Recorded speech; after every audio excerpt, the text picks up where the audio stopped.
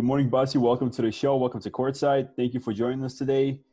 Can you introduce yourself and kind of tell me what you're doing right now and your relation to basketball? Yes, sir. So first of all, just from Russia. I'm 29, former professional player. Played a little bit overseas in South America and in Eastern Europe. And now I'm working with professional players internationally, mostly in Russia, China, and USA. So I'm currently back home in Russia, doing the off-season training with the pro players, as well as some young prospects. Just staying busy here with 5-6 workouts a day. That's awesome. So you're staying busy with coaching, and that's what you're doing right now. But you started as a player. Yeah. How old were you when you just started playing basketball? And let's start with that. I was 12. Mm-hmm. I just started basketball, but by 13, I already knew that I want to play professionally. Mm-hmm. And one thing that I didn't know how it will happen. I only had in my mind that, okay, I want to play pro. I want to be a pro. I want to be counted as a pro player. I didn't think about NBA, Russia, G League, Euro League, anything. I just knew in my head that, okay, I'll be getting paid because I can play basketball. Mm-hmm. And so that's how it ended up. Yeah, even though you're coaching now, you still did this. You still played for a couple of seasons overseas. How was that, and how was adjusting to the different culture and, being away from home for so long? I mean, it was good to me. As long as I have the goal, there's no there are no difficulties, basically. And so even when I was in college in States for 3 years, the hardest thing was the day off, the Sunday, mm-hmm. when you don't have workouts and you're like, okay, you can go to the gym, but my body will say no. So days were the hardest ones. But as soon as I started playing professionally, and the countries were Belarus, Mexico, and Ecuador, mm-hmm. all of them were easy because South America, I could speak Spanish fluently. And so it was easy for me to adjust to culture, and I love the culture. And so I just felt at home. And so that's the best thing I can advise to younger players who are trying to play professionally somewhere abroad. Just don't be scared. Try to explore more. Try to meet new people. Try to learn more about the culture. This will help you to adjust, and also help you in the future because you'll have great experience. Right. Great answer. And even though you played a couple of seasons in the league and you played as a pro player, eventually you had to make the switch. How was it for you realizing that you're not going to be able to play anymore? And was it a hard decision for you to start coaching? No, it was easy. It was smooth. And I actually had two options to start coaching before I even played professionally. So right after I finished college in 2015, I get reached out by the team from BTB League, and they also were playing in the FIBA Europe Cup or Basketball Champions League. And they were looking for director of player development and strength and conditioning coach. So the person who could combine both, and I do both, depending on what the player needs. And I understood that in 2015, when I'm 25, that's a good start for me as a coach. But I understood my mind was not there yet. And so if I take this job at 25, what will happen by 27? Or what if I tried and go play professionally? And I didn't want to have that if in my mind. And at that time, I didn't take that offer. And it was funny. I had a conversation with the head coach because the team had the main team, and there was also the second team that played lower division. And I told the president of the team that I would want to talk to the head coach, because the only way I can work there is if during the team practices in the morning, I'll be the coach, and at night during individuals, I'll be training with the players. And I understood it won't be professional from my side, but that was the only option that I was able to accept at that time. And of course, we had a conversation with the head coach. He loved everything that I do. but he just told me, Basi, you understand it's not professional. I'm like, yeah, but that's the only way Right. I can work it out.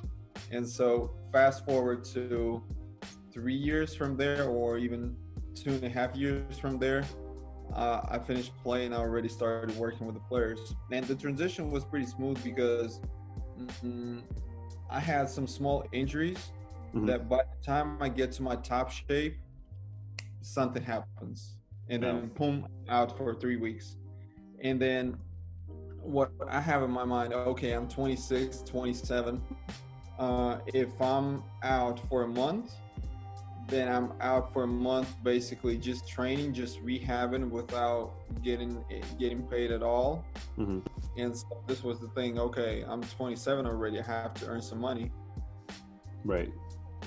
I'd be able to tolerate 2 workouts a day for another 3-4 years. I'm like, okay. Do you love coaching? Yes. Do you love getting players better? Yes. Do you love helping reach them their goals? Yes. Okay, that's Right. So it worked out naturally for you. And that's good. So you mentioned you first offer, you were 25. How is it difficult to get players to listen to you when, such a young age? And obviously you still knew a lot and you know what you're doing, you're professional, but there's a age gap and you just 25 years old, just coming in there, just a kid and like, hey guys, I'm going to teach you how to play basketball basically. How was that? Well, to me, the age doesn't matter. What's more important is how you can earn players' respect and coaches' respect, head coach respect. And so even if let's say I'll be 45, but the player doesn't trust me and doesn't respect me, there's no way I can help him. Right. There's no I can be there for him. He won't accept it. And so to me, number one thing was to earn players' respect, to show that I'm there for him and I care about him. And it could start simply with just asking questions, figuring out, just meeting the person on the personal level, not just asking about X's and O's, what shots you take and this and that, but maybe first to understand what person's background is, just so I can build that connection, and then it will be even simpler on court. Because at the end of the day, when you're 25 and you're, let's say, my first pro camp that I worked with, I was the third assistant, the third coach basically, and I mostly worked with junior pro players who were 18, maybe just signed with the VTB league or playing in the second division. And so when I would do something with older guys who are already VTB veterans, what I could do first was just simply rebound, maybe say, okay, what do you feel when you're missing? Do you feel this and that? And then I would film the videos if I'm not rebounding, or maybe when the person is shooting with somebody else, I would film the videos and ask, okay, do you feel that on the miss, your wrist is not loaded? And he's like, I feel something weird in the wrist. He's showing the facts, and then the player decides if he agrees with that or no. Right. So you're right away showing them that you know what you're talking about and you can help. And this is the mindset that you have. Mm-hmm. Yeah, but at the same time, I didn't want to be, or whatever, or think I know it all. Mm-hmm. Just giving the facts, and then to see how player will react to it. Right. That makes sense. It's a great approach. So as a coach, you're constantly working with players, and the game doesn't stop. It's not like you can teach them all the things you know and then they're ready. There's always new things, there's always more to learn. How do you know that, you can't stop, and how do you find time to learn new things and, start working with people on the new stuff? Well, daily. It's just, to me, every day, either in the morning or at night, depending on my schedule, I'll have 5-10 minutes of reflection, just thinking about what I can do better.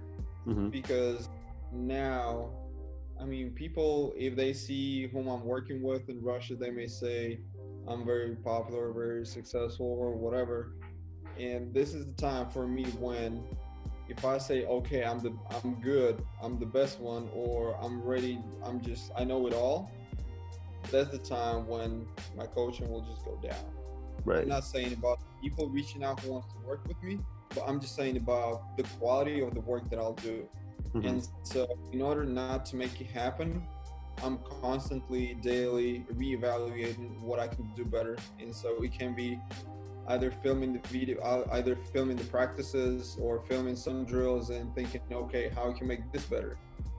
How can I make that better? How make it more difficult just so a player can use it in the game or easy to adjust to game situations. And I would say just daily evaluation Mm-hmm. helps with that. That's great. So you're constantly working just like the players. You're working every day. You try and get better, just like they try and get better. And I'll say more before the workouts. I try to either lift or do some basketball stuff, and Mm-hmm. also by the end. So, like today, it's 2:10 p.m. now. My first workout started at 7:20. So I was in the gym from 7:05. I had 15 minutes before, and then I had 15-minute breaks in between practices. I had 3 of them. I had 15 minutes mobility, 15 minutes strength, 15 minutes shooting, or something like that.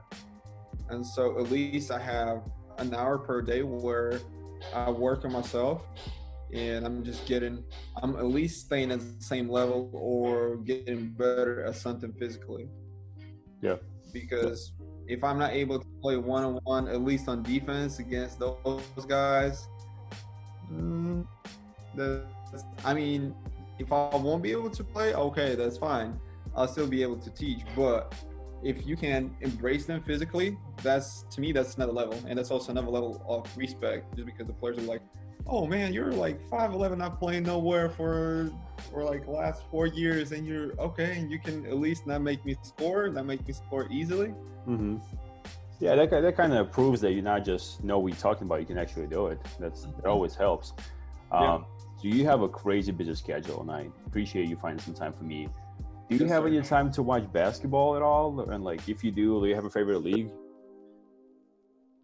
During the summer, no, I only watch the players that I work with. So basically, if a new player comes and I'm just asking what he wants to work on, I'm asking what his strong parts, weaknesses, what he wants to improve. And after that, I would usually watch at least 2 full games. And I also ask one of my assistants to break down the clips on something. Let's say I'm working with a player and he doesn't feel comfortable shooting off the dribble. And so I'll simply ask him, 1 second. A few moments later. Yeah. And I'll simply ask the player what he wants to work on. He says shooting off the dribble. I'm like, okay, I'll ask my assistant, I need this, and these 4 games. Can you break down and just cut the moments where the player at least touched the ball or made 1 dribble, just so I can see the tendency, I can see what player does and how we can make it better. So as of now, that's the only way I watch the games. During the season, since my schedule is not that crazy with the workouts, still a lot of travel. But at that time, I usually prefer watching CBA in China because most of the players that I work with play there. VTB League, Russian second division, and when I'm in States, it's usually, of course, it's NBA. Mm-hmm. But it's mostly not watching it from the fan standpoint, but I'm also just trying to find out what sets teams are running. And then if we're talking about individual development, I'm trying to see what players do pre-game, post-game, during the games too. So just trying to find those little details because it will help me to get better. And also I can send those clips to the players during the season. For example, one of the players in Russia that I work with, we tried to add left foot sidestep when he's dribbling with the right and just making a quick sidestep. Mm-hmm. And I remember I was at, I think Boston played Miami, Mm-hmm. and Kemba Walker made a couple of those. And so I'm automatically, I film those, I cut them, make them slow motion, zoom in, make sure I point the details, and I just send it to the player. I'm like, okay, that's what we worked on. That's how Kemba Walker does that. And now you can see the details. And also, why I love doing that is even if, let's say we take the same person with the left foot side step, I may not want to go and message him directly just so he doesn't think that I'm annoying him. Mm-hmm. But I can at least just post it on Instagram, and I know that he will watch it. I know that he watches it daily. He's like one of the first people who checks my stories, and I know that he will see it. And by the time he sees it, he's like, "Oh yeah, sidestep. We did it too. I got to work on that." Right. Just trying to be, not trying to be in front of the players too often, just so they won't get annoyed, but at the same time, being helpful. Right. So you're watching, but still learning. And Yeah. in your professional career as a coach, how do you being from Russia affected, or did it affect it at all? When working with overseas players. I don't think so. It just No. it doesn't matter now because I want to say I haven't lived in Russia full time since 2012. So it was 3 years in college, 2 years Belarus, Mexico, Ecuador. Then I moved to China. I worked with Aaron Jackson. We were there for almost 2.5 years. And then this year has been me and my girlfriend. We basically lived in between Nizhny Novgorod in Russia, Miami, and then it just, since when pandemic started, we were in Moscow, St. Petersburg, Siberia, my hometown, again Moscow, again St. Petersburg. So it won't even we live in Russia basically this season most of the time, but we always traveling. And so when I see players, they don't even ask where I'm from first. Mm-hmm. Well, they figure it out later. They're like, "Oh, you're from Russia? Oh, I thought you were from States, somewhere from there." I'm like, no, I'm from Russia. That's funny. So for the young players who want to transition into coaching, obviously not everybody can do it. It takes a lot of special skills. How do you think a person who's playing right now can look at himself and say, like, yeah, I might be able to try coaching? What qualities does it take? And if they want to do it, where should they start? Mm-hmm. To me, it's just, I have that approach that you can't put a label on the person. You can't say, okay, you can't be a coach or you can't be a player. Mm-hmm. To me, anything is possible, just depending on how bad you want it. So maybe if both of us are trying to be coaches, for you it will come up easily. For me, it will take 1 or 2 years of extra work, of extra hours to become at the same position as you are. Mm-hmm. But the biggest advice I would say, just find out what will be your one strength as a coach, and try to develop it, because at least one strength can earn you a spot, and then later you can specialize on something else, and you'll have maybe 2 or 3 things that you'll be good at. But just try to find the first one. And I mean, it's the same for a player who are trying to play professionally. Just try to find that one strength. Doesn't necessarily mean scoring 20. Maybe being a lockdown defender, maybe being a spot up 3-point shooter, or good passer. Can be anything. So in your opinion, what is yours? What is your go-to thing? Coaching? Yeah, coaching wise. I would say finding out the ways to communicate with the players. Right. That's important. I wouldn't say shooting or finishing or anything, because it just depends on the player. And for some guys, we had great success just working on their shot and improving their shot, while for others, it was just helping them find that balance mentally, where we improved very little, but in his mind, the player's like, "Oh man, I'm ready. I'm like EuroLeague level, starting 5. I'm ready to go." And so it's just, I would say, just finding how to communicate with the players. That's number one. Right. Yeah, and that's important. And what about as a player, when you used to play? If we're talking about the go-to, it would be anything first step. There you go. Anything first step, and anything off the rhythm when you have stop and go, something like that. My problem was that was my strength, and also that was my problem. I could go 0 to 100 real quick. I could go 100 to 0 under control. So when I was playing in Mexico, it would be I could have 4 blow-bys in a row and get 8 points, just possession after possession. But on the 5th one, there will already be 2 people in the paint. And in my mind, I understood that, okay, you got to stop and pull a mid-range or 3 or whatever, or pass, not drive. But it was in my mind. But my body was like, That's what and we're doing. That's what we're doing. We're driving.